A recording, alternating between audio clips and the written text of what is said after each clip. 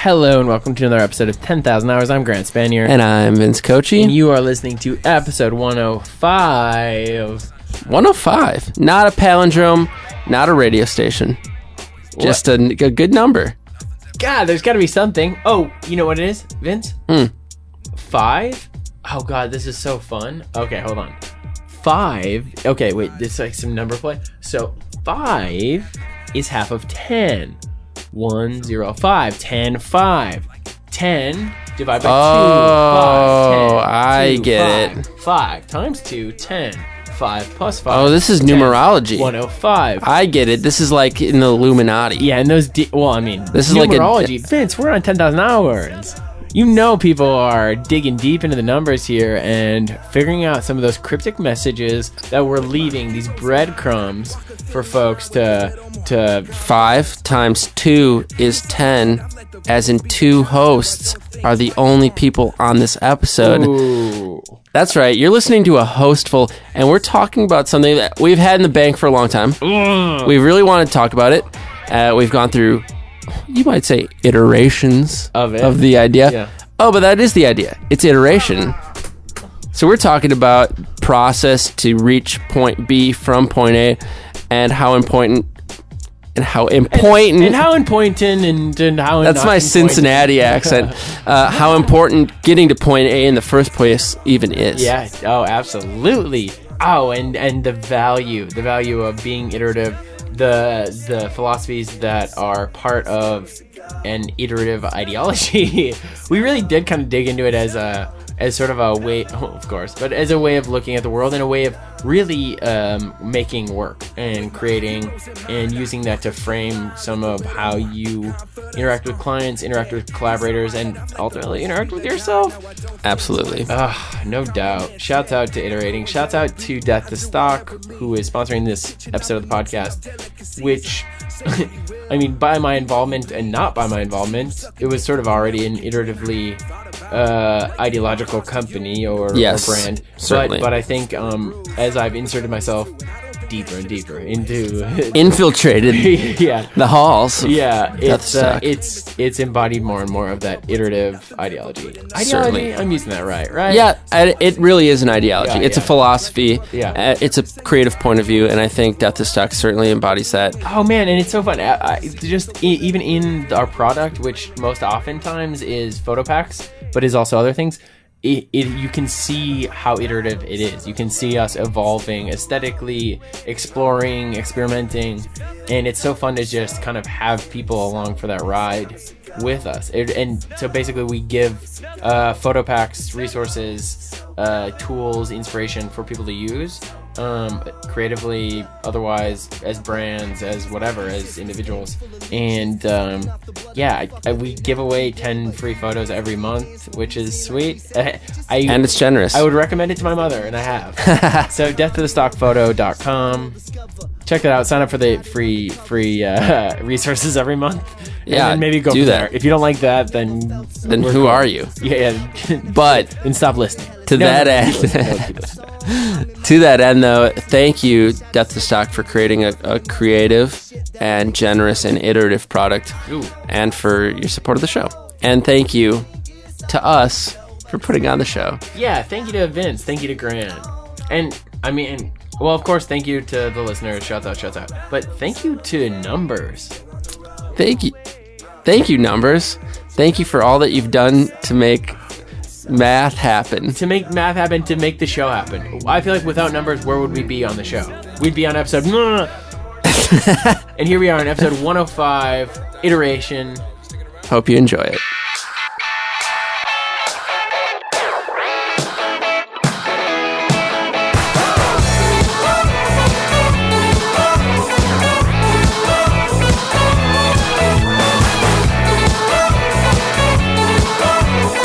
What a cool artist name that would be. Soundwave Surfer? Sonic Surfer? Isn't that like a thing? Surfer, dude, I like it. And you'd be silver. You'd be like a silver surfer. Yeah, man. Yeah, like cool, like superpowers where you can just like surf on everything.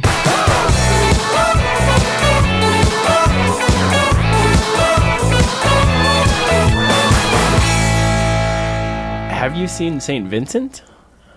Now available on Netflix? No, I don't know what it is. Oh, Is it wow. a show?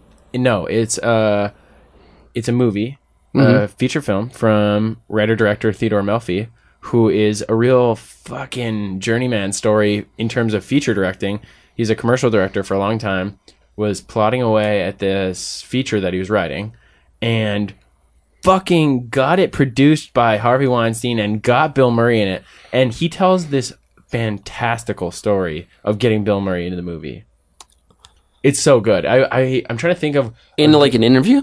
several. He was on Jordan Brady's podcast, Respect the Process. No shit. Yeah, for sure. I actually was chatting with Jordan about trying to get Theodore on because it'd be a blast to have him. But because I love the movie and I read the script and I love the script. And I gotta it's watch actually this. Crazy, like It's good though. oh yeah, the movie's fantastic. It's mostly about what's the synopsis? Well, let me read it here. Some audio magic. Yeah, no. Bill Murray's character is kind of in the dumps, and it's him, I think, finding new purpose in caring for a young boy. And some shenanigans, some fun times, some sad times, some resolution, some climax, some yeah. I would say those are the main elements. I mean, there's definitely an act 1, an act 2, an act 3. A man finds redemption by living for someone else. Yeah. I see. Yeah. Great. And he climbs through the tunnel at the end, 150 yards of shit, comes out of the prison. Oh, a Shawshank ref. Yeah. Oh, yeah. He Shawshanks it right at the end. It's a cutback scene. After They the actually movie, used cutting room floor footage of Shawshank in it. I hear. They repurposed. I heard that's they what were happened. over budget, and they needed that. So they tacked the end. The last 20 minutes are just the last 20 minutes of Shawshank. Yeah, but apparently they had the rights. What a wild choice. I know, but I feel like here's the thing, Vince. When you watch it, it kind of works. It kind of works. I'm excited. I do love Shawshank. So. This was all for me, just a kind of a way to get to my first question, but because Saint Vincent. Oh pretty my saintly. God! This is the long con. I consider you pretty saintly. I will say, I don't know. Your full name is not Vincent, correct? It is though. Vincent Franklin Kochi. I said it's not Vincent. That's right. Correct. Okay. You're right. Of course. Yes, and of course I know that because we're dear friends. We've done over 100 episodes of the show, and you're Grantworth. I'm Grantworth. Actually, Grantsley. Grantsley. That's much better. I like Thank that. you. Yeah, me too. good. I had it legally changed. I was originally Grantsworth. Oh, okay. Yeah. So Saint Vincent. I'll check it out. No, I'm addressing you. Yes. So Saint Vincent. I'm wondering if you could just tell me what you're working on. What are you putting your time into? I'm glad you asked. We've got a cool client called Berkeley, which is I wanted to start with a C so bad. a cool client called. Yeah, no, sorry. Okay. Drop It the. could have been a K, I guess. It was more of the sound. But alas, it's with a B. What is it? Berkeley? Berkeley, their line of soft synthetic baits. So Berkeley Gulp is the name of it. It's like for fishing. Okay. Yeah. My mind went so many different crazy places there. And let's not even explore that territory, but it well- was fun for me. I hope it was equally as fun for you, the listener. Yeah. No, they're cool. It's cool to work on like a consumer facing product. Yeah. You get to, it's sports fishing. You And get I to know be in you're your a huge face. fisherman. Yeah, quite the angler. No, I'm not at all. I've caught one fish in my whole lifetime, despite the best efforts of my father. My go-to flirt line when I was like, I would say like 13 to like 16 or something, 12 to 16. I was a pretty flirty little boy. Impressed that you had a flirt line at that young, tender age. Oh, yeah, no doubt. I mean... Actually, I'm not surprised. I am Yeah. impressed, but I'm not surprised. Okay, respect. Yeah, my flirts go way back. But I used to do this thing where I'd go, yeah, one time, and I would launch into this, not unlike the beginning of the podcast, this meandering story. Circuitous. Where I sort of like kind of dupe them into like, wait, did that make sense? Was he saying, wait, and then I kind of ended with like, yeah, and then I caught this fish and it was this big, and I would... Oh, I would show okay. them an ever increasing size with my hands. So if you place your hands, Now, listeners, you're not going to be able to see his hands, so I'll try to describe. This is over. Yes. He's kind of parsing them equidistant from each other. Yeah, like as if you were as if you were gonna hold a block, a 6-inch block between your hands. Right. Well, but more accurately, like you're going to measure a kind of an indeterminate distance. Yeah. I Giving guess. people a kind of a feel for it. Yep. And then I would slowly start to move one of my hands. So one stays still, and now the one is expanding outward into a wide arc. Yeah, and you'll have to note here, Vince, it's not exactly sideways. There's a bit of an up. Right, Because right. what I would be doing is I'd be sitting next to them, parallel, Yeah. and I would be extending my arm around their shoulders. It's a sort of a very intricate play on the old yawn and stretch. Yes, right. But to the nth degree, with yeah. a lot more moving parts. No doubt. That is interesting. Yeah, pretty effective. Because you disarm with a chuckle. I think that's kind of the sunk cost fallacy. They've listened to you for so long that not at this committed. point, yeah, exactly. It's like, I guess I'm in. Yeah, so you've never tried that? No, I haven't, but I have been working on this client, which is really fun. It's a good time. And, that's more or less it. Have you seen those billboards? What's the company? Do you know? Maybe, Which one? Maybe done some competitor research. Is It's it just- Rapala? Yeah, just the one big They're pretty bait. clever. They're pretty funny. They're They're an American classic. yeah, they're They go way back. Their ads, those billboards are just like old school ads. That's are like, iconic. Well, it's 'cause a that's- copywriter's wet dream. Oh, of course. A copywriter falls out of the boat, reeling in the big one, and has a dream.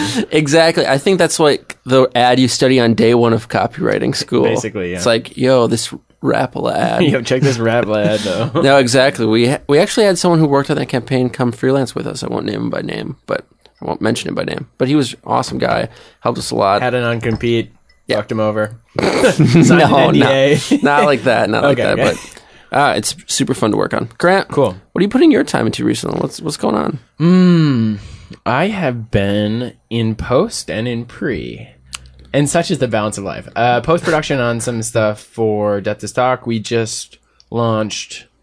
By the time this comes out, we'll definitely have launched the second episode of Craft, the Craft series we've been doing. I don't know if you've caught those. I got haven't some caught your the way. first one. So we've done two. We've done one with Tattersall Distilling, and then another with Norseman Distilling, and then we've shot another with Saint Dinette. And it's basically pretty short little episodes, about a minute and a half, and it's one craftsperson.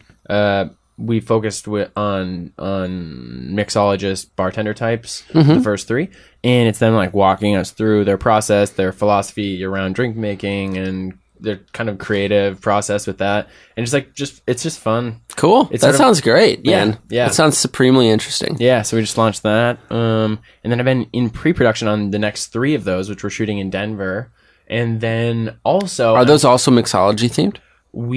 I'm trying right now. I'm still I'm about 2 weeks out from that, but I'm in pre-production. I'm producing them, so I'm kind of like deciding. I have a list of places, but we're definitely going to do some more food.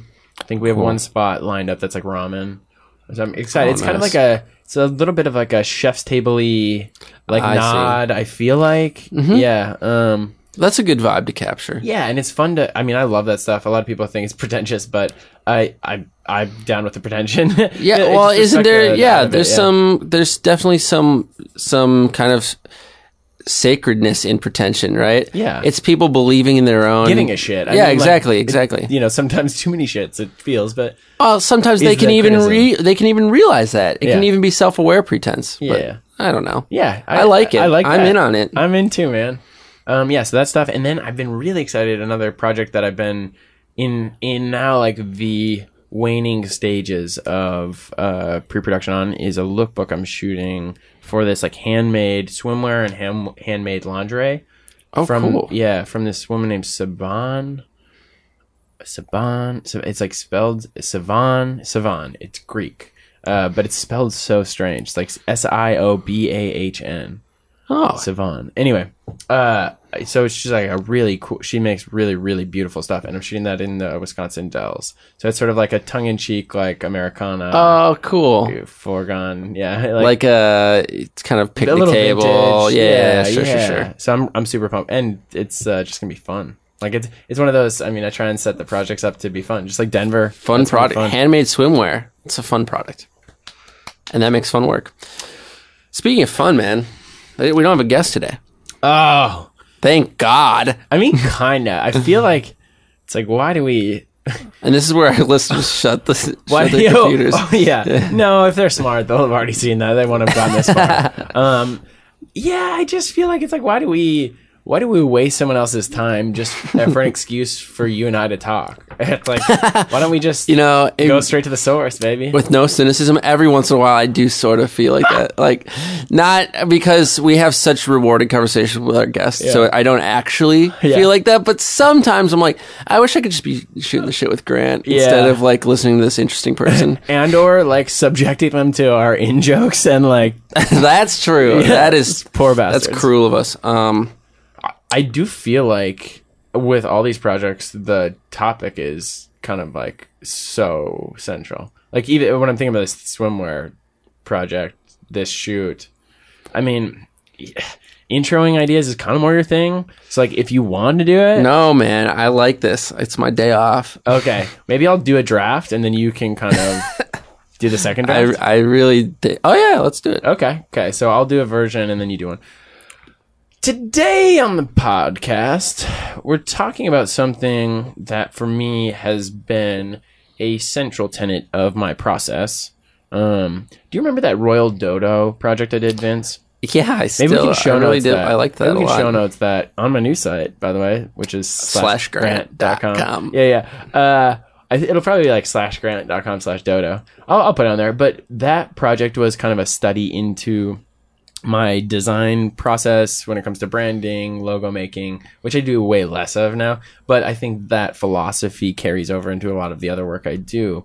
And I would say, for me, especially coming from a somewhat self-taught and like not really knowing the rules seemingly of a lot of different disciplines, mediums, whatever, I'm just very iterative. It's all about getting out a draft and starting from there. And so today we're talking about iteration, which I'm so excited about. And now, do you want to do a version? Yeah, that first Let's of all, iterate on that. I mean, first things first. My gut response. It's what you want first, right? Liked it. It was great. Okay. Yeah, well done. Giving some notes. I mean, feedback strong. is not Strong. I would say. I'll do mine, and then we can compare and contrast. Yeah. So, Grant, we often talk about work and how work evolves over time, and how the most important thing is to get something to react to early in the process so that a better end product can come earlier. So, when we're talking about that, and when we're talking about things like improving yourself, self-awareness, self-realization, we have to also blend into that conversation reflection. And in reflection is finding room for improvement. Maybe not even room for improvement. Sometimes it's a lateral move, but it's a change. In all those things, it's iteration. It's a building of your craft over the course of time. And in iteration, there's a certain level of reflection kind of inherent in that word, right? gosh, I mean, so I wouldn't say mine's perfect at all. No, of course. Nothing's perfect. But creative envy. Me and young Sherry with Death to Stock have been talking a lot. We just like send each other stuff that we love. Like it just, and we're just like, God, creative envy. People who are just like doing amazing stuff. And Isn't envy the highest form of respect though? Oh yeah, it totally is. And it's good to feel that way. But I really respect your ability to storytell, to place it into a compelling narrative. Let's not fixate there though.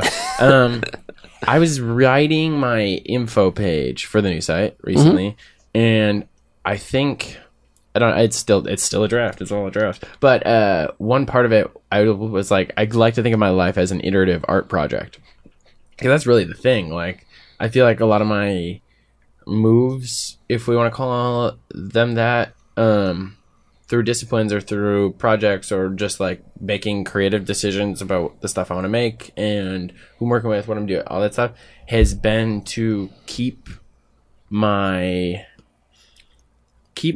open to iteration. Because not that you can't iterate within one track, obviously, but I just think there's like for me, a lot of opportunity to iterate myself and evolve myself quicker. Yeah, I mean, we dove right past like the kind of top level conversations about iteration into like the deepest part of the pool already, right? When we iterate, it makes us vulnerable, right? Because when we change our work, we change ourselves, right? Dive on in, baby. I can't help it, man. No, don't help it. It's interesting. Iteration is both like a massive necessity and a total crutch, because once something becomes final, it becomes real. And once we can no longer hide behind the word, it's a draft. Yeah. We lose a lot of our armor. Yeah. And then it becomes open for critique. And so this is where this culture of qualification and, you know, what's the word I'm looking for, where you kind of denote something, disclaimerism. Disclaimerism, yeah. Which is rampant in my industry and in the creative arts as a whole. And it's kind of necessary, right? And it's kind of true. It's often true. It does have a kernel of truth to it. But it's also super vital. Like, without iteration, without drafting, without revision, like, we miss out on a lot of growth that the work can undergo. Mm-hmm. Man, I have some opinions here on the start and the end. When I think of the end of the process, we often say, ship it. Absolutely. At some point, it's got to go final. Right. So to me, if that's not the goal, then we're just probably not working toward the same thing. Exactly. And I think a lot of people tell themselves they are working toward that, but actually aren't. And they're like, whether they might be hiding that from themselves, but they don't want to ship it, because that is shipping it requires like a hard look in the mirror, and requires you to say, this is me, this is the thing I am expressing. And of course, you know, we try to distance ourselves in some ways, or I think it's healthy to, in a very Steven Pressfieldian way. You know, we are not the work, we're separate from it. Like, we are the energy we put into it, and the results they don't count for us. But at the same time, kind of easier said than done. Yeah. Oh my goodness. Yeah. I mean, well, it's a healthy long-term strategy, I think, if you can try to cultivate that, because it also keeps you a little bit more level when things do hit, and you don't identify so much with them as in to inflate your ego, because, oh, this was me, and everyone loves this is great. No, this was like this was like the result of, you know, some energy you put in. But I think a lot of people get caught up in not actually ever getting to the ship it stage, which is just dangerous. And on the front end, what I think a lot of people do that hobbles themselves and the people they're working with is talk about doing the work for so long before just, you know, I mean, a concrete example, yesterday I had a conversation with David. We were talking about our process for onboarding a new artist we're working with Death Talk, whether that's a photographer, a designer, whatever, and how it's probably important for us to have some sort of kind of quick start guide for them. This was coming from a situation where a model, this was a really interesting scenario. A model who had been in one of the packs that we shot. So we produce these photo packs, we distribute them to our members, people can use them however they want. Mm-hmm. And a model was posting to he probably wouldn't call himself a model, but he was a subject in one of these photos, was posting to a brand's Facebook page, like, why are you using this photo? You're not allowed to use it. Like, this is me. Okay. I see. And that brand is a customer of Death to Stock. I see. Yes. And so they were indeed entitled to use that. They absolutely were. Right. And that there was a really interesting middle ground, or kind of just fuzzy area of like, okay, I mean, because we get model releases. And so he signed it. He signed it, and we are not on the ground with everyone producing these things. And not only that, we are not giving guidance to our artists in how they should be communicating with a model. So I see. Okay, and we also don't have any rules around like what they compensate them. Oh, okay. I mean, from the people I've been working with, it's always like, yeah, we need to compensate people with something, and we need to communicate like what the results of the thing are. So anyway, there's just this really interesting situation, blah blah. And he was like, well, yeah, we should do a doc, blah, blah, blah. Like, we can schedule a time to talk about it more. And I was like, we've talked about it now. Let me just go draft it and we'll have a starting point. And we've talked about this on the show before, gravity. Like, we're all just floating around in fucking space. We need to anchor ourselves. We need something. We need a reference point. Otherwise, we're all just like talking about coordinates that don't make any sense because they're not in reference to anything. Absolutely. Couldn't agree more, man. It's tough because the final thing is hard because it's the opportunity for the outside world to critique your work. Mm-hmm. And also the first thing is hard because it's your inner sanctum's the first opportunity, and even your own first opportunity to critique the work. So when you talk about something more pragmatic, like starting a document to get these artists up to speed, it's less like the conversation where you're putting your soul into this first draft and having to react to that. Yeah. But it is the same like sort of mental commitment. Yeah. The need to create something imperfect, which a lot of us don't like to do. Yeah. Yeah, man, I appreciate someone. It's so clear to me when someone is an iterator. You know, somebody who doesn't overthink stuff and is just willing to like do something in order to like advance the conversation. Because that's really one of the greatest values of iteration, is that it advances us. You know, I think about productivity a lot, and that's to me the benefit of iteration. It advances your own thinking and it advances a project. So, man, I can't help but see, and I was working on this a project like this last night, just an Illustrator artboard of like 30 versions of the thing that I'm making, because like when you look at each thing individually, like a display ad, I'm working on a display ad right now, which honestly don't like doing, but is like pretty good compensation for the amount of work. And then I'm investing that into EV. It's a good return on your investment. Exactly. Right? Yeah. And it's easier for me to rationalize that because I'm like spending so much on my own projects. Like even that lookbook I mentioned earlier, it's like, you know, it's just like a lot of resources that I'm not really being compensated beyond some of my costs being covered. So anyway, I look at that and it's like twofold. One is like, I can iterate my thought process a bunch and I can see different variations. And then in the context of all of them, there are versions that will look, I realize are actually better than if I just looked at them all individually. But when I look at them in context, then I'm like, oh yes, I realize like this is actually a better idea. So like that's super helpful. The other helpful thing is, especially when we're talking about time and energy and like the value of that, one really, really helpful thing, especially as a freelancer, is trying to get the person you're working with, you're trying to create value. You're trying to create a thing that is good for them, helpful for them. A lot of the fluff in that process, working with a client, especially on a freelance, let's say design basis, is them not knowing what they want and like trying to help the process, but not actually. So what I find is incredibly helpful is in the last round of stuff I sent to this guy, I sent, you know, versions A through almost to Z, probably to like W or X.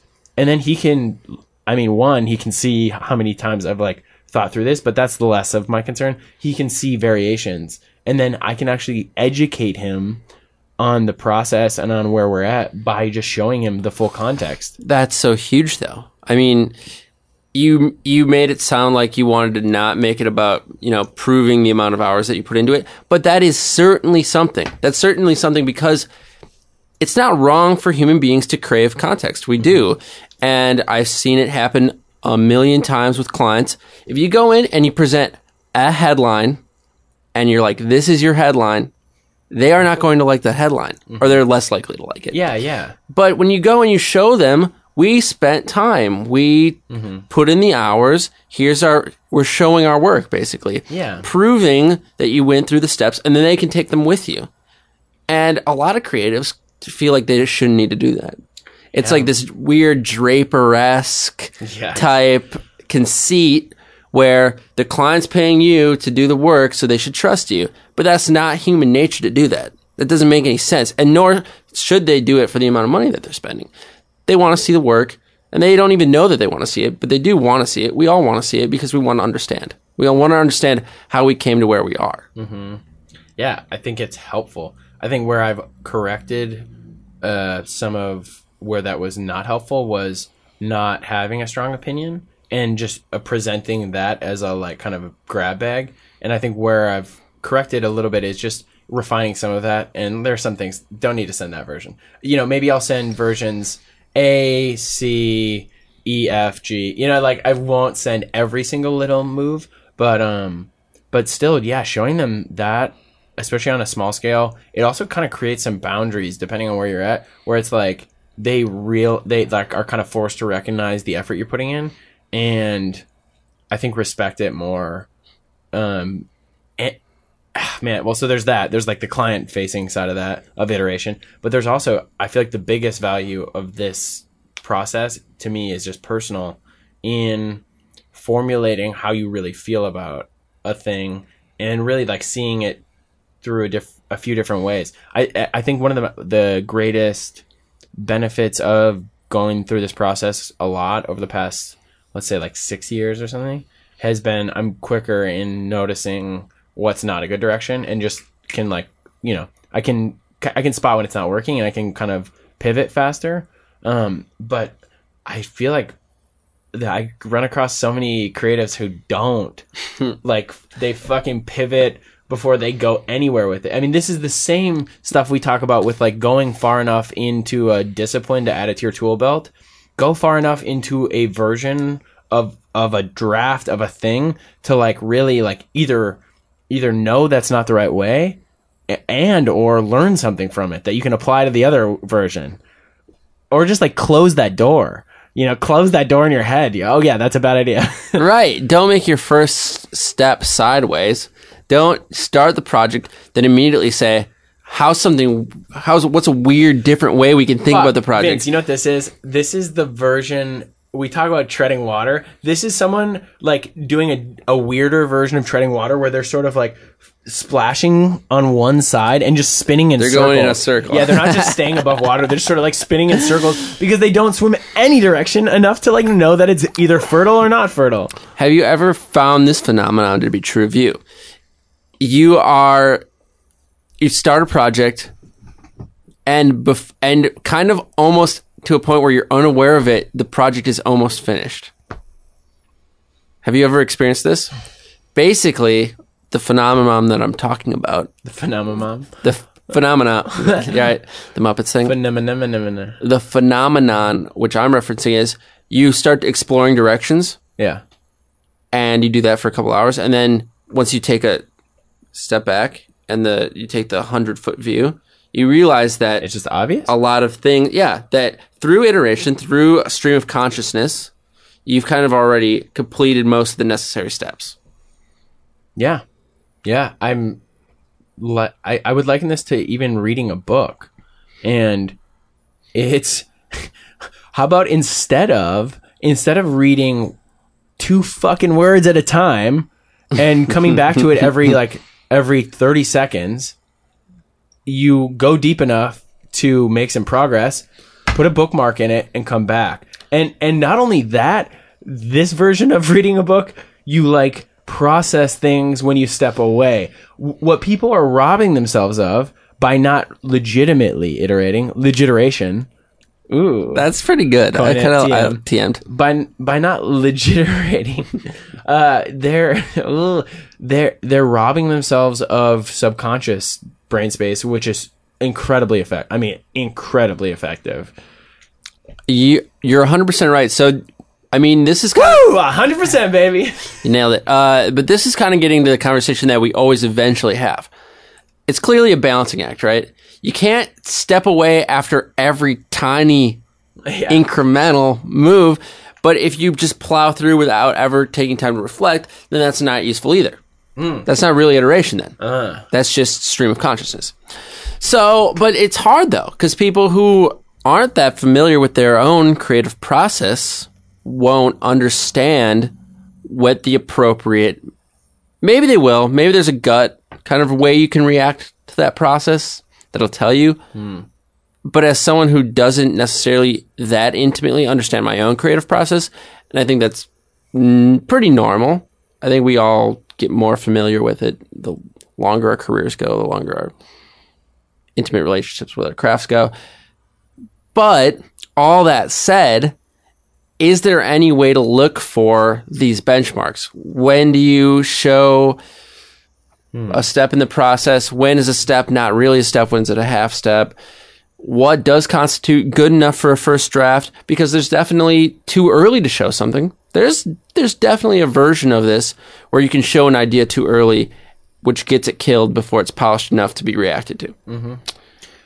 So it's hard. I don't know the answer. Yeah. I mean, I don't either, but I definitely have an opinion on it. Please. There are two things related to this for me. One is, well, okay, let's actually start here, because a lot of this iterative process kind of stuff ends up being the bedrock of my relationship with, I guess now I've had like 3 or 4 interns, I feel like. Something like that. And I've also had like freelance designer folk collaborators. And those relationships are typically, it's not like I'm employing someone full time, but it's somebody who is like shown promise and like wants to get in the mix and is like looking to push themselves most times. I feel like yeah, because that's kind of the nature, I feel like, of my relationships with those people, is like, we're gonna push it, like we're gonna kind of go for it. And being iterative is incredibly important to that relationship. And so there's okay, that's step 1. Step 2 is constraints. And constraints are so important within this relationship, within collaboration, within freelance, especially client work. I feel like, man, the whole freelance lifestyle really sharpens your nose for it. No, it really does just force you to reconcile with a lot of stuff, especially your process, especially the way you're charging, the way you're valuing time. But it's just like, it just kind of like pushes your face towards the flames. And constraints are really important when we're thinking about iterating. The reason iterating to me is effective is because of constraints. If there were no constraints, iteration would be less of a tool, or I mean, it would still be iterative, but it would be less like hyper iterative. I feel like I'm in a hyper iterative kind of mode. So step 1 within this is, what's the constraint? What are we trying to do? What is the goal? What is the ship it? Right. At what point do we say ship it? Because that is like, and it's hard to define it without something to compare it to. Yeah, so like yeah. when you do it, that's the beauty of a draft, right? You're like, how close is this? And if they say it's really far, that's the worst case scenario, and it's still a good scenario. Exactly. That's very true. I will say, though, before we even get into the process, it's really important to define the goal, because I think a lot of people just fucking jump in and end up. Yeah. That's true. But there's also, I'm getting the rare. There's got to be. Is this like a Voldemort or like a Snape kind of like? Yeah, it's like a Vulcan. Yeah. Okay. I'm doing like a hand Hey, wait. Yeah. But also, yes, people do jump in, but they're also thrown in by clients, namely by clients, because clients don't always know what they want. And so that makes iteration even more important, because you need to give them something to react to. Okay, this is a nice actually point to point out that if you're going to engage in iteration, do so responsibly. Really, though, if you're not willing to stand up and say, hold on, what the fuck are we doing? Like, what's our goal here? And the reality is, especially in agencies, most times people are so scared of either internally or externally that we avoid communication about the most critical of constraints. And very true. We just end up in, it's not even, I was going to call it the opposite of hyper iteration. It's like hyper vacillation, where you're just like spinning around. It's like the start of one of these podcasts, basically. It is. But okay, you need to be willing to stand up and say like, oh wait, hold on, what's the goal? Whatever. Let's all agree on the goal, because a goal or like a final output is the same as gravity in the way that a draft is gravity, because it gives us reference for whatever we're judging the rest of this on, especially because feedback is so vitally important to this. Yeah, that's where I was going to touch on. You as a creative, especially if you're in a commercial atmosphere, like as an advertiser, you can't be precious about, I mean, everyone should defend their work. Sure. Everyone should believe in their work. There's a reason you did it in the first place. But getting defensive about your work, that's never constructive. But what you should do that is constructive is demand actionable feedback. Yeah. When they say, no, that's not right, don't get defensive, but do want to know why it's not right. Because otherwise, you're wasting your own time and you're wasting U.S. currency. Yeah. I mean, that's so helpful. I mean, if you think of it as trying to solve a problem or trying to accomplish a goal, like not getting that information and not pushing for it. Gosh, I've been on a lot of calls where people I get off the call where if someone else is leading it, I'm like, okay, what are the action steps? What was the feedback? If you have to clarify after the call, you've already done it wrong. Yeah, it's just like crazy. So I part of that too is having some gumption and some with a client or with anyone to just be like, can you clarify, like, and just forcing somebody to stand by. I actually find, and I've been finding this more because I've been doing more freelance design work, honestly, mostly just to fund some of the projects that I want to be doing. Recently I've been doing more of that, and I find that a lot of these people want to hop on the phone, and I have no problem hopping on the phone, but most times that is just a way of avoiding articulating how you actually feel. And it's unfucking believable to me, man. Like, that seems counterintuitive, but it's so true. Yeah, I just call shenanigans on some of that. Like, I can be chill and I can hang with some of these collaborations that are like, yo, let's not get too. But most times it's like, no, if you can't articulate it in an email, like, you probably just don't want to. Like, you're just scared. I mean, well, we're all scared, and that's some other stuff. Okay, but let me jump back for a second. They're scared of having their thoughts put down in writing and read back to them. That's the issue. Yeah, it's the nightmare for them. Because it becomes legally binding, basically. Yeah, seriously. Really. Those are the worst type of clients, though. Yeah, it's pretty scary. Well, sometimes it's a little bit more... It's not always so evil and so malicious. Nascent? Oh, yeah. Okay. Great word. Nice, okay. That's a great word. Cool. Yeah, it isn't malicious. It's like, oh, yeah, it's just... they're doing it gutturally, they're instinctually, but, but it's still not constructive. Still destructive. Yeah, it is destructive. Okay, but when, I was talking about constraints, I was talking about starting out, figuring out what the goal is. Within this, a really, really, really helpful thing in iteration is having a sounding board, having something to either hold you accountable, to bounce stuff off of, that can act as sort of a stage one iteration echo chamber. I don't know. Okay, but that's actually what I find in having like freelance. I say intern, but that's really the wrong word. I feel like it's like I have like a freelance kind of not on call, but just kind of a freelance general like design partners, and it's so helpful for both of us to have somebody to give feedback internally before we go to the next step, because that is one of the biggest issues sometimes with this is, and I found myself doing this a lot more back in the day, is iterating into oblivion. And I'm like, wow, yes. I saw all of these little pathways to their logical endpoint, which was illogical. It's insane. Like, yeah, and that's the value of having this conversation in the first place, right? Like all things, it's not iteration good, not iteration bad. Yeah. It's about striking a balance, because over exploration, treading every path, it's not time efficient, and what it is devaluing the proper paths to tread. It's sort of like, I feel like it was probably more relevant in a more colonizing time, but like it's like our main goal is searching for gold or for spices or for something.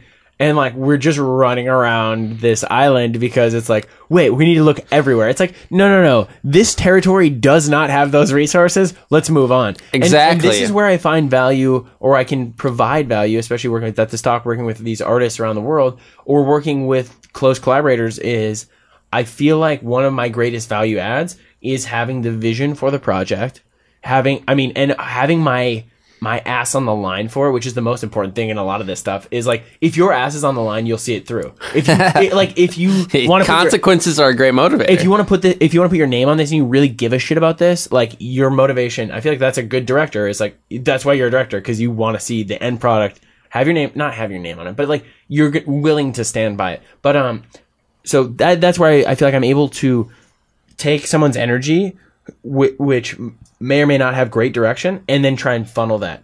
And so my question to you is, what do you think the hallmarks of, or maybe if there's like memorable times where you feel like you've gotten really good creative direction? Because I feel like that's a really interesting role in the agency world. And yeah, okay. Yeah, I mean, this is a very precarious question, because there's so many dynamics in the world of creative advertising. When you're working for yourself or with a small, intimate team, I feel like a lot of these particular inefficiencies, for better, but usually almost always for better, but occasionally for worse, are eliminated, because we have to appease our creative leadership, then the account team, then the client, and then the client's client, their bosses, or et cetera, whatever. Sometimes to an endless degree. Yeah. So what it ends up being is, first you have to make sure that your creative leader likes it, which might entail doing something that your account team is not going to like. God. So it becomes very murky, and it's not like me speaking the evils of the advertising agency. This is a natural thing to happen when different people with different aims are working toward the same general goal. Yeah. This is not like some nefarious plot by advertising to be lame or bad. This is just kind of what happens. But talking about good creative direction, it always happens as a result of mutual understanding. It either comes from, I've had good bosses, I do have good bosses now, who want good work to come about. And I think the most important part of good creative feedback is attempting to improve the idea, which seems super fucking basic, but it's not that basic, because it can often be as simple as, this is wrong, try again.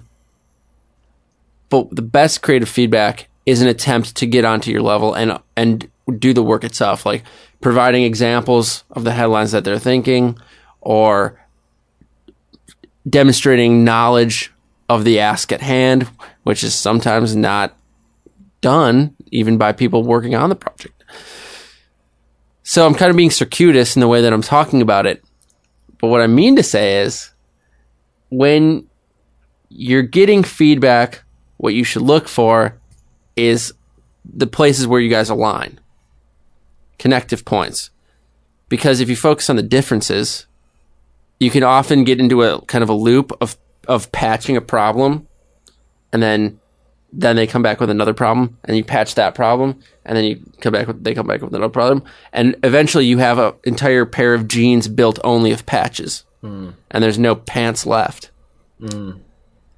So I was just picturing those patch jeans. They might be kind of cool to look at, but they're not they're not structurally sound. They fall apart in the wash. And so to make sure that you're not just eventually fulfilling a bunch of check marks, going down the list of like client demands, buzzwords, and et cetera, make sure it all feels cohesive at the end of the day. Good creative feedback will keep that intact. Bad creative feedback won't. Yeah. Oof. That's such an interesting process. I do feel like it's complicated. It is complicated. Having that goal from the get-go, though, is like really helpful, because otherwise you can get really lost in the weeds of like getting and I find this really often, especially when I'm working on a freelance basis with clients that are maybe like within a smaller team or whatever, is like we start getting specific about things on a specific iteration, and I'm like, I don't, no, I need you to react more to broadly. Yeah, and or if we are going to go down this path, then let's go down that path and get specific. But like just giving me feedback on what you didn't like about a version that we're clearly just going to throw away anyway is actually like distracting to both of us. I think I was thinking of this in terms of such a learning moment for me, or such a learning like activity was like learning how to edit and getting feedback from people on rough cuts I was sending. And I realized I used to see like versions of this with design, but with video editing, I do not need someone to tell me how to solve it. Like it's never right. It's almost never right. I need them to identify where something feels wrong. I literally just need them to tell me. But with design, it gets trickier. With video, though, I can just have someone tell me, "Oh, this does not feel right," and then I can find a way to solve it. So maybe we just work differently, but when people give me the way that they want to solve it, that's almost never the way to solve it. Yeah. But it is useful in that it is evidence of their thinking. It shows me what's actually on their mind, because oftentimes when they give criticism, it'll be talking around certain things that are bothering them. Sure. But when they give an example, now I can understand what's actually important to them. Yeah, no, I mean, absolutely. I feel like where I'm at now, though, is just cutting through any sort of pretense around that. And if it's a design project, just getting more specific into what the root of that like solve is. You know, why did they come to this conclusion? Yeah, why did they come up with this solve? Normally, just show me the root, and then like we can grow from there. But they're bad at showing the root, right? Yeah, That's hard to do. Which is why the flower being there, in this metaphor, being there like bad way to solve it is useful, because you can, as someone who understands the medium, you can trace it back to what they're actually asking for. For sure, I think absolutely. I feel like most times now, I'm more selective about the people I'm working with, and I feel like I've kind of weeded out most, but still, it's not like I get it though. I just feel like I just have less energy to play games. Not that that's a game necessarily. It's not, but I understand 100% what you're saying. Yeah, you are usually working with more like-minded individuals. Yeah. But the reality of most of the people listening is that we don't get to choose who we work with. Like I don't get to choose who I work with, and so that is a helpful tactic. A truly helpful tactic. Being able to understand why they came to the suggestion that they came to, which your first reaction is going to be, well, that sucks. That's horrible. Yeah, they obviously don't know what they're doing. Yeah, but you can find a kernel of why they made the suggestion they did. Mm. Yeah, totally. Oh man. A lot of this iterative process requires a kind of deep vulnerability, and I think that's the scariest part of the whole thing, right? It really is. It's like I feel that is the true bedrock of iteration is just vulnerability, because it's not only saying like, look at my final product, look at how I got there. It's like, yeah, exactly. Yeah. Not only critique what I made, critique how I made it. And the crazy thing is, where that goes on another level is like, especially with some of my freelance stuff, where it's like, I can be kind of a vessel for this person or this client to get to something highly valuable in a way that they might not be able to otherwise. But it is not valuable for me if they are like driving the ship too long, but I'm willing to give them the controls by opening up how the ship operates, really. And so I feel like I have some people that I work with in that way, where it's like, even I would sit with them and work, most often not, but like I would sit with them and work because like I'm really proficient in particular types of design and just generally iterating. And so like, in that way, I could have someone kind of like work through me. It's a bizarre process. You're channeling them, kind of, though. It's like, hey, and maybe this is maybe too esoteric, but I think one of the most vulnerable parts of iteration is you remove all the magic from your own process. Yeah, you start to understand how you come to decisions, and that can be, you mentioned it before. You're looking in the mirror. You have to take a long, hard look in the mirror. And insecurity is natural, and it's inherent in all of us as creators. I don't think there would be creation without some level of insecurity. Yeah. But it's a really huge part about iteration, because you can like come up with an idea and you can glorify the idea in your mind. And you can put the idea to paper, or you can design it, or you can film it. Until you start to break it apart and understand the components that make it up, you can't really start to iterate. And that takes the mystique away from it. That takes the like pale of imagination in a way away from it, and forces you to examine the processes and the motivations and the parts of you that are present in the work, which can be uncomfortable. Incredibly uncomfortable. This is certainly feeling the self-awareness. I mean, what is iteration but a great tool for cultivating self-awareness? And I think maybe when we start talking about self-definition, a current theme is when we're maybe talking more about, I mean, the Olympics are currently going on, and this is going to date the show, but how does an Olympian improve? By analyzing the fuck out of their times, out of their process, out of their form. Every single twitch of every muscle. Yeah, and I don't want to liken creativity to that too much, but I think there's this trepidation to do that, and which is born of insecurity mostly, because like, oh no, we'll be found out. I think like not everyone needs to operate that way, not everyone should operate that way, but if you do want to like really take that to a level, you can. Like, it's not completely mysterious. It can't be. It honestly can't be. There's obviously a level of mystique that is useful and fun and enjoyable in the final product. Yeah. But so that's useful to your consumer, your end user, your audience. That's not useful to you, the creator. Yeah. And even though you kind of want that to be present, if you want the work to be as good as it can be, it honestly can't be present. And I'm just thinking of all of the creators that I truly, truly respect and like am a fanboy for, and a certified fanboy. Yeah, I'm in the club.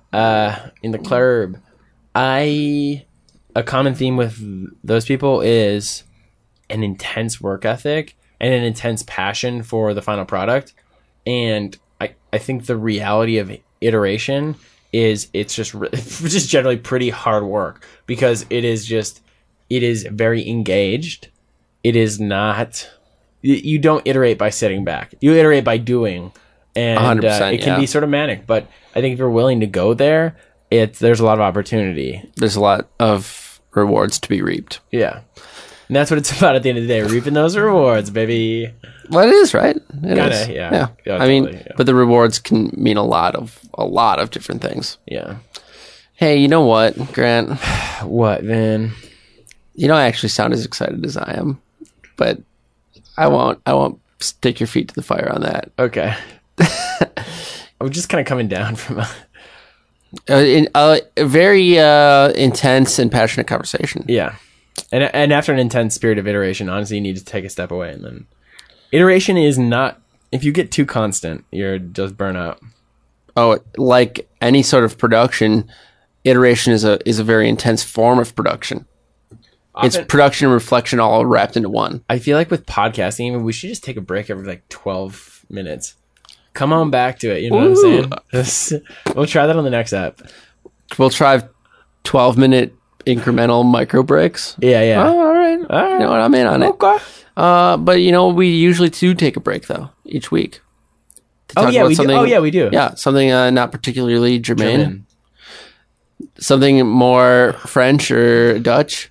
No, I would say American. Oh, we're getting swept up in the nationalism. Yeah. I like it. We talk about the off-topic topic. Grant, I love the off-topic topics where it's just you and me, because it gets particularly spicy. Yeah, I would say. Yeah. This time we're talking about kind of a nebulous idea. It's more of like a concept than a thing. It's this idea of, you haven't seen that? Sorry, you sort of, I mean, that you were like, you decreased your volume when you said that. It was so. I did it like I tried to do it like a soundbite. I tried to feel like my voice was part of a soundboard that we clicked. Yeah. But I don't know if it worked. I feel like we needed to like overpower it though. Ooh. You didn't see that? Hey, you haven't seen that? You haven't seen that? So you haven't seen that? That? Have you ever, listener, had a conversation with someone and they're like, yo, have you seen this new show on Netflix? And you're like, oh, no, I haven't seen that. And they go, you haven't seen it? And you're like, wait, you just asked me if I've seen it, and then you punished me for not having seen it. What were your true motivations in this question? Was it just to hold it over me that you've seen it and I haven't? Assholery. Oh, it's utter assholery, and I'm guilty of it. Yeah. We all are, I think. Gosh. I like to think that it's just passion and you want to beget it and you want to talk about a thing that you care about. But yeah, it's mostly just assholery. I just did it to you. Is Yeah, why we came up with this yeah, off-topic topic. But I will say, a pretty mild version of it. I don't know, man. I'm the victim here. I think I get to decide whether it was mild, whether it was traumatic. How bad do you think it was? How bad was it? I will say it was heightened by the fact that So I was the straw that broke the camel's back in a way. yeah. You Yeah. were like a drop of gasoline on flames, really. It's like you like lit the fire, but you were just like, it's like it was already burning. And then I still splashed a little and then oil on it. Oh, go away. We're talking, of course, about Stranger Things. Yeah. So if you, the listener, haven't watched this yet, I'm sure you've been chastised at some point by some... Hopefully someone put you in your place for not having by seen some dick. because that's pretty offensive. And you know what? When something this big and this good, This grandiose, and this important... hits those waves that are floating through the air and sending those signals to your box that puts the pictures and the pixels on it. It's like, hey, there's art there. You might want to watch it, you idiot. Oh my God. That's actually... I resent that sentiment so much. Here are the things that I get hit with for that all the time. I'll just give you a quick rundown because I hate it so much. List me. Game of Thrones. I don't watch that. Yeah, okay. And I won't watch it. I get ridiculed for it. And I get, you don't watch that? You haven't seen that? Yeah. You haven't seen Game of Thrones? Yeah, I don't watch it. Yeah, Back to the Future franchise. Oh, Haven't seen those movies. I will say that is less of a commitment, and it's such a cultural touchdown that I do want to see it. No, you're right. Yeah, I agree. So I'm sympathizing more. Sympathizing? Yeah. Yeah, I get when people say that. So it's often coming from a place of understanding, like, oh, this is really cool and important. Yeah. You might want to see it. But that's not how it comes off. It comes off as nannying and lecturism. Yeah. You know what I'm saying? I do. I mean, I take recommendations really seriously. Not too seriously, but pretty seriously, like... Well, because time is limited. Yeah. Even in our time-wasting time, like something I hold very dear to myself, I'm going to waste my time in a productive way by taking in this cool art thing. And if you suggest something to me and it's not good, you have wasted my time. It is the height of offense in the modern era. I feel like it is to recommend something that someone hates. Yeah, so understanding that becomes the art and the difficulty of recommendations and recommendation culture is just understanding where someone's coming from. But God, fuck. Okay, this is related. I've had several people in regards to Stranger Things go like, "Oh no, but you'd really like it," and I'm like, "Yeah." Ooh, I've had several. We're 3+ territory. Go. Oh, I actually thought of you when I was watching this. I thought you would really like it. But here's what I will add in here.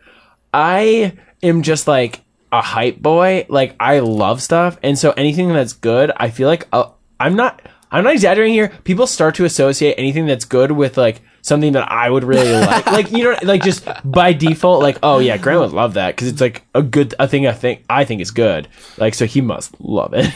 And I do love most stuff. Yeah. But one of your best qualities, I would say, one of your many good qualities, is that is a general lack of cynicism toward things that are popular and loved, because you're willing to buy into it. It's something I think is true of myself too. Yeah, more pronounced in you. Sure, but I think you're not the type of person. Because this type of person exists. Oh, Stranger Things is getting a lot of love. This thing is getting a lot of praise. I'm going to look for the flaws because me pointing out the flaws in something popular makes me seem smart. Yeah. That's not you at all. Sure. That's not your way. Sure. I hope it's not my way either. I don't think But so. it also makes you a target for these things Yeah. where people are like, oh, this thing is loved, so you must love it. You must. You, love Grant, must love my it. You're required to love it, Grant. Yeah, 2 nights ago, I was with my friend Claire, and she was like, so have you seen Stranger Things? I was like, oh, no, because I kind of started watching it one day, but the reality is, like, because I love stuff, there's also almost a deeper investment.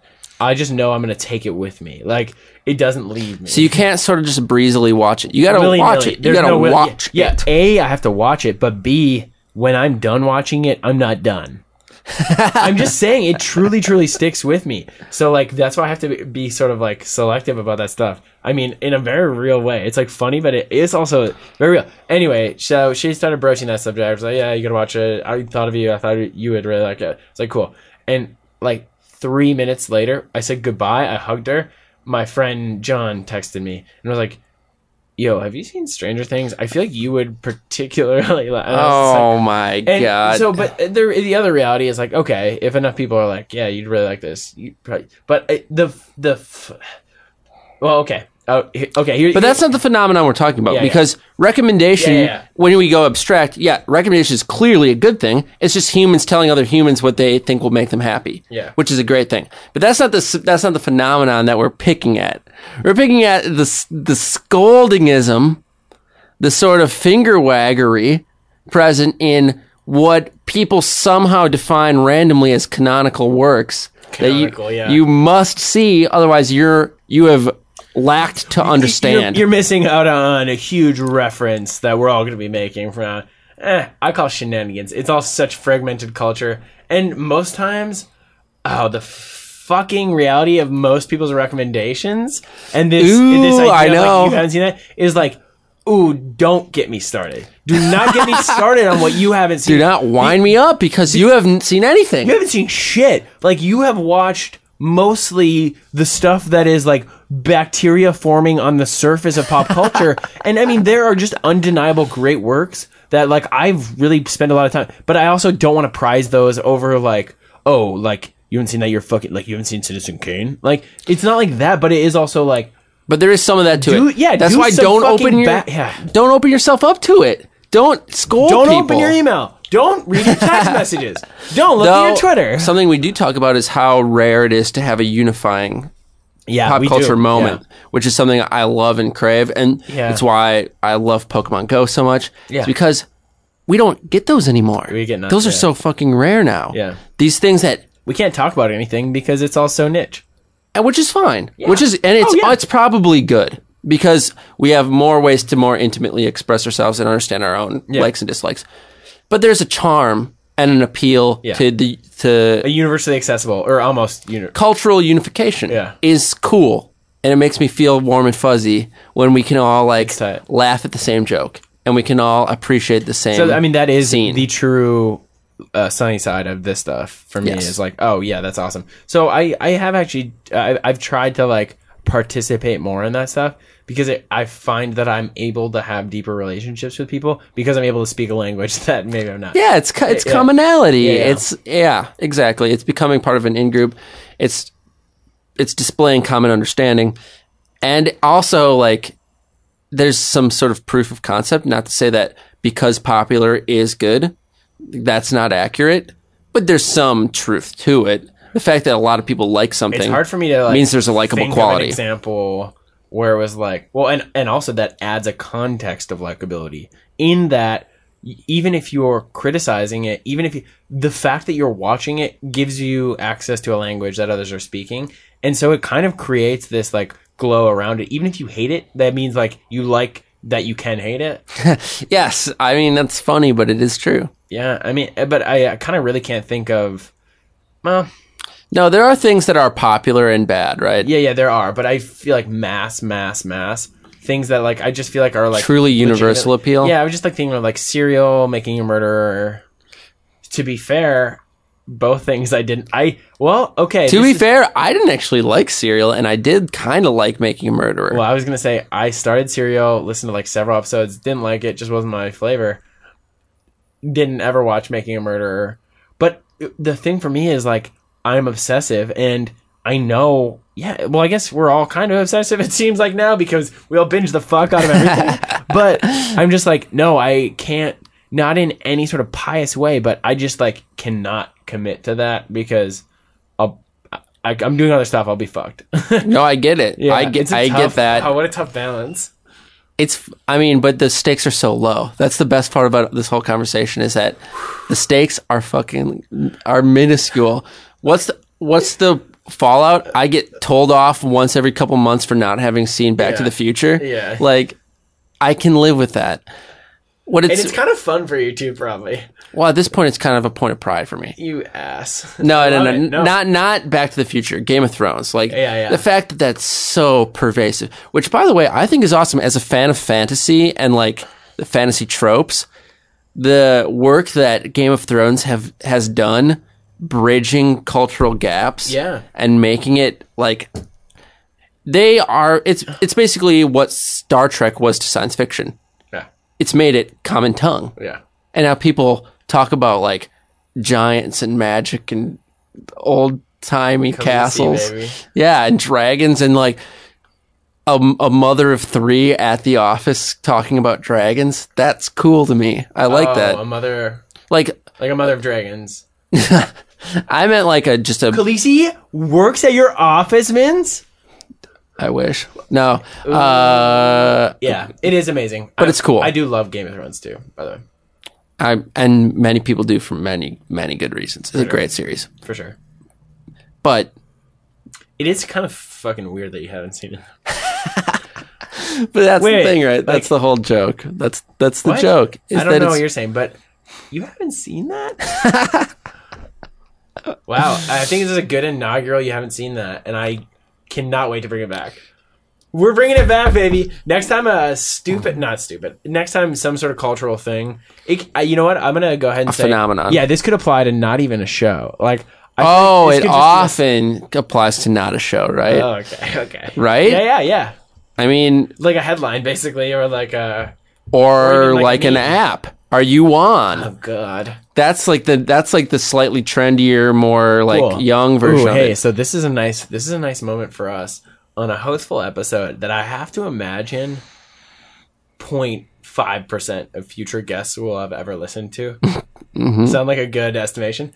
We can just sort of make a pact here let's set a couple of these up and really just launch into somebody and really just berate them about not having seen something. It's gonna be so fun. All right, here it is, signed in blood. Nux are such a hard thing to get any level of audio from. You gotta hit it too hard. It's like, then it hurts. And if they can hear it, then it's like, wow, they hit that hard. Why did they do that? Yeah. High fives, you can do a dainty high five and still make it. It doesn't matter. Slap for your candle. Crack. What'd you say? Never mind. Hey Grant. Hey Vince. I love these Hostful episodes. Me too. Treats on treats on treats. And I love them particularly because we're so free to just explore the natural course of the conversation. Yeah. Now that we're not with guests, because I think that's one of our strengths, so to speak, is that we have conversational conversations with guests. But it's even more when it fits, right? Yeah. It's even more sort of running sprints. Yeah. Exactly. We sort of have jumping hops. There are questions that we definitely want to ask. We sort of have cartwheeling cartwheels. Now, see, that you've lost me now. No, I was just tearing into your description of conversational conversations. But it's not. It's right. It's true. It's accurate. Right? I was being an asshole. Yeah, Which I'm able to do only on a Hostful episode. The cool thing about me is I'm so nice and sweet and awesome and supportive especially when we have guests. I feel like actually on Hostfuls too, which is pretty cool. Well, I mean, some might say that's what being friends is about. Self-love, man. You are me and I'm you and we are we. Okay, wait. Namaste. So you were making a point. Kind of a roundabout transition back to the topic where I was going to say it's nice because our iteration kind of happens on the fly. Yeah. We're just going with the flow, and early on in the process, we were reflecting on the show and how it went, refining it. I think we've landed in a good space. Yeah. And now it's to the point where we almost don't have to really. We're kind of just, it's ingrained in us. Doing it. And that's what another strength of iteration is, that the more you do it, the more natural it becomes. And so you have to stop doing these, or you don't have to stop, but you can stop doing these, like stop, reflect, refined, and you can blend it into a process. And the cycle starts becoming longer and different. Not always longer, but sort of. I mean, most times longer. It starts sort of, even if you think about this in your own life, your maybe iterations start cycling out further because you're more exploratory or more aware or experimental with that. Regardless, where this lands though, and even with the show, is who knows, in 6 months, in 4 months, the iteration never stops. And it just, I think as you get further on any path of iteration, it just becomes more intentional. But getting too attached, I think this is something we didn't touch on, but it's something I would maybe want to leave us with a little bit, is that getting too attached to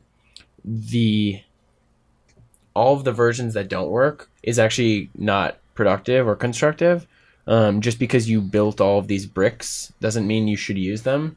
And what you should be focused on is what's the best move from here, because wherever you are right now is where you're operating from, and kind of as important as everything that has come before it it's kind of unimportant. It's relevant, but it's also the freeing beauty of this. If you think about your life too, it's like wherever you're at right now, all the stuff that happened before is contextual, it's important, it's interesting, but it doesn't define your step forward. So the beauty of iteration is, from the point you're at, it gives you the freedom to go anywhere. It doesn't mean you don't think about where you've come from, but it really does give you the freedom to just improve. That's so insightful. I agree. Quickly before I react, let's give a quick shout to how our listeners can support us. Yes. So that is the first question we normally ask our guests, which is, how can they support us? I would say, subscribing. Yep. Definitely. Subscribe to the show. It's crazy to me how many people, and maybe people that are listening to me say this right now, don't know that you can subscribe on the iPhone app or on other podcast apps, like Stitcher. App. Yeah, but if yeah. you have an iPhone, you have a podcast app, and you can search 10,000 hours. You have literally 4 or 5 and you can ways. subscribe. You can subscribe right there. It's so much easier than listening online. A lot of people they listen on the web, which is silly, but listening on your phone is definitely the way to go, and you can really. It's the only way I do it, even. Yeah. Oh yeah. Yeah, for sure. But do that, and then find us on Twitter, iTunes. probably. And iTunes, rate us. Yeah, Twitter, follow us. If you give a shit, yeah, go ahead and rate us. And perhaps maybe the best thing you could do would be, if this resonated with you, or if there's a different episode, or if this show does in general, just like sharing it with someone who might get some value out of it. Because these conversations that we have feel like so commonplace because we're having them all the time. But I get surprised in talking to people, and people either reaching out or just generally just chatting, is like, oh yeah, like this is like a special thing, and not a lot of people get this sort of conversation in their life. And so I feel like it can be a productive thing even for you to engage a conversation with someone else. Absolutely. No doubt. So cool. And 5 stars and likes on Facebook, and follows on Twitter. You give me 5 stars, I give you 5 stars. Oh, yeah, that's my Uber driver. 5 star. Yeah, exactly. 5 for 5? 5 for 5? 5 for 5. Yeah, that's every Uber driver ever. Shouts out to them. Yeah. But you were saying, of course, about iteration and the importance of progress. I mean, really, that's what it's all about. I think if we're going to embody, I mean, to me, iteration is it's a philosophy. It really is like it's a creative process that might unveil other creative processes for you. I think it's, especially as we're all searching for voice, and I've talked about it on the show. I remember a conversation you and I had about the first music video I directed, where I was like, wow, this is like an open prairie. Like, what do I want to fucking say? Like what do I have to say? And that is like the classic thought that the artist has is like, what do I have to say? But iteration is a great way to experiment and to get there and to refine your own voice, your own style, your own aesthetic, and to not get too attached. I think the stage I'm at now is iterative, but trying to refine quicker and trying to maybe define more versus just like iterate. But I think that's part of the process that led me here is an iterative one.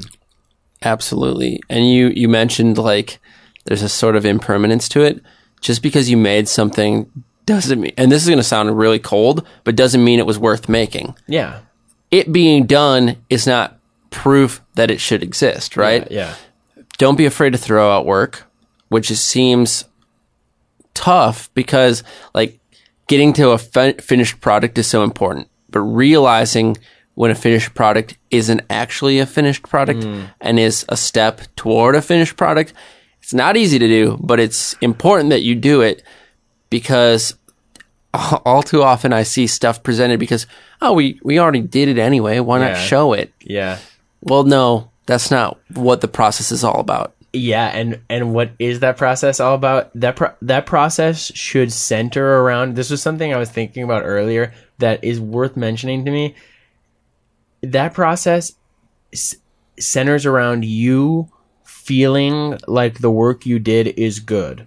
It feels like something you care about, and you're like, yes, this solves the thing we're trying to do. This is something I stand behind.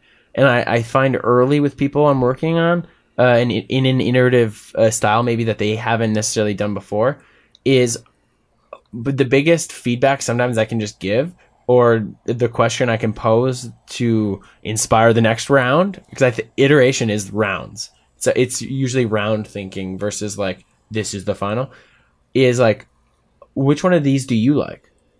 And just it's mirroring. It's turn the mirror around and say like, okay, tell me which one is the good one.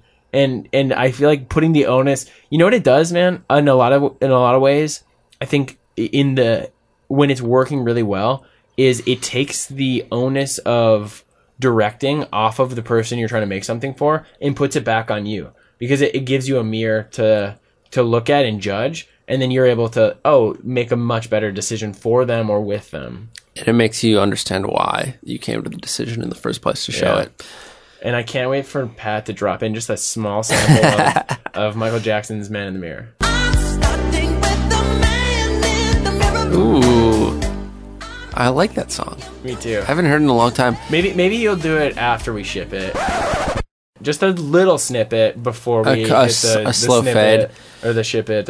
Speaking of the snippet of ship it, should we put a bow on this one? It's been a blast, man. Yeah, what a treat. Oh, whenever we do these host roles, I remember how fun they are. I know, we should do them more often. Yeah, and we should never have another guest ever again.